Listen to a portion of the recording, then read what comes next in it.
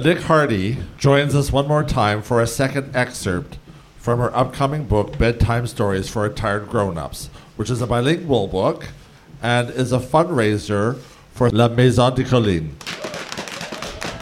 In this tale, our final tale for the evening, a woman who buys a farm in La Pêche has her new life interrupted by sounds of unknown origins. It's possible that she has purchased more than she bargained for. This is a Nick Hardy in Dead End Farm. Dead End Farm. The move had been a big decision, leaving all the luxuries that town offered. Concerts, theater, and a little Italian restaurant around the corner. But she kept her job. She worked on contracts as a legal translator. It paid the mortgage. The family farm had been abandoned for a long time. Recently, in close succession, there had been new owners, 3 in all. But none had stayed, and they'd all quickly put the farm back on the market. The real estate agent had been vague about their reasons for leaving. She had not insisted. The price was right, and she'd grabbed it. Dead End Farm, it was called. She could see why. That's where the road stopped. She renamed it the Orchard, but the locals still called it Dead End Farm. All but Dan, the neighbor, an old draft dodger from the Vietnam War, who had befriended her from the start.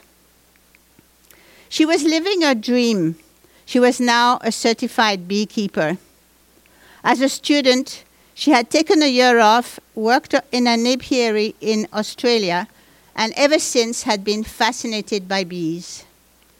Renovating the barn and investing in the necessary equipment had swallowed up a small inheritance and most of her savings. But after 5 years, the dream was beginning to pay off. Orchard honey, said the labels on the jar.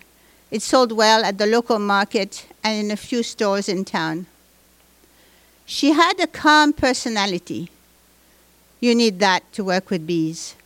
Some people say they smell fear. She liked her own company, but since moving here, she felt nervous once night fell. Only in winter, bangs, bumps, rattles, and shrieks would suddenly tear through the silence. Town had never been silent, but the continuous white noise had been reassuring. Old Dan always had an explanation for her.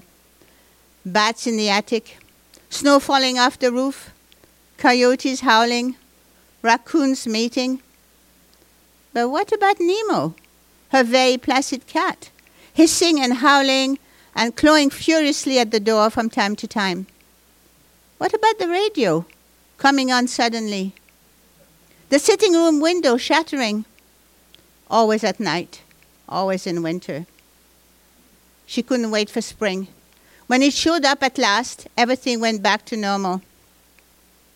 One day, Dan brought lilac saplings and was helping her dig holes for them when a spade hit a piece of metal, an old rusty buckle attached to a strip of leather. Beside it, they saw some bones. She'd found bones before, large ones, from cattle. She had even kept the skull of a cow and called it Bessie. But this was no Bessie. It looked very much like a human skeleton. They stared at it in silence.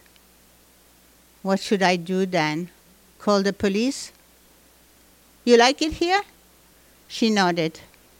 Get a lot of soil. We'll give the poor geezer a proper resting place. And that's what they did. They buried him between the 2 lilacs.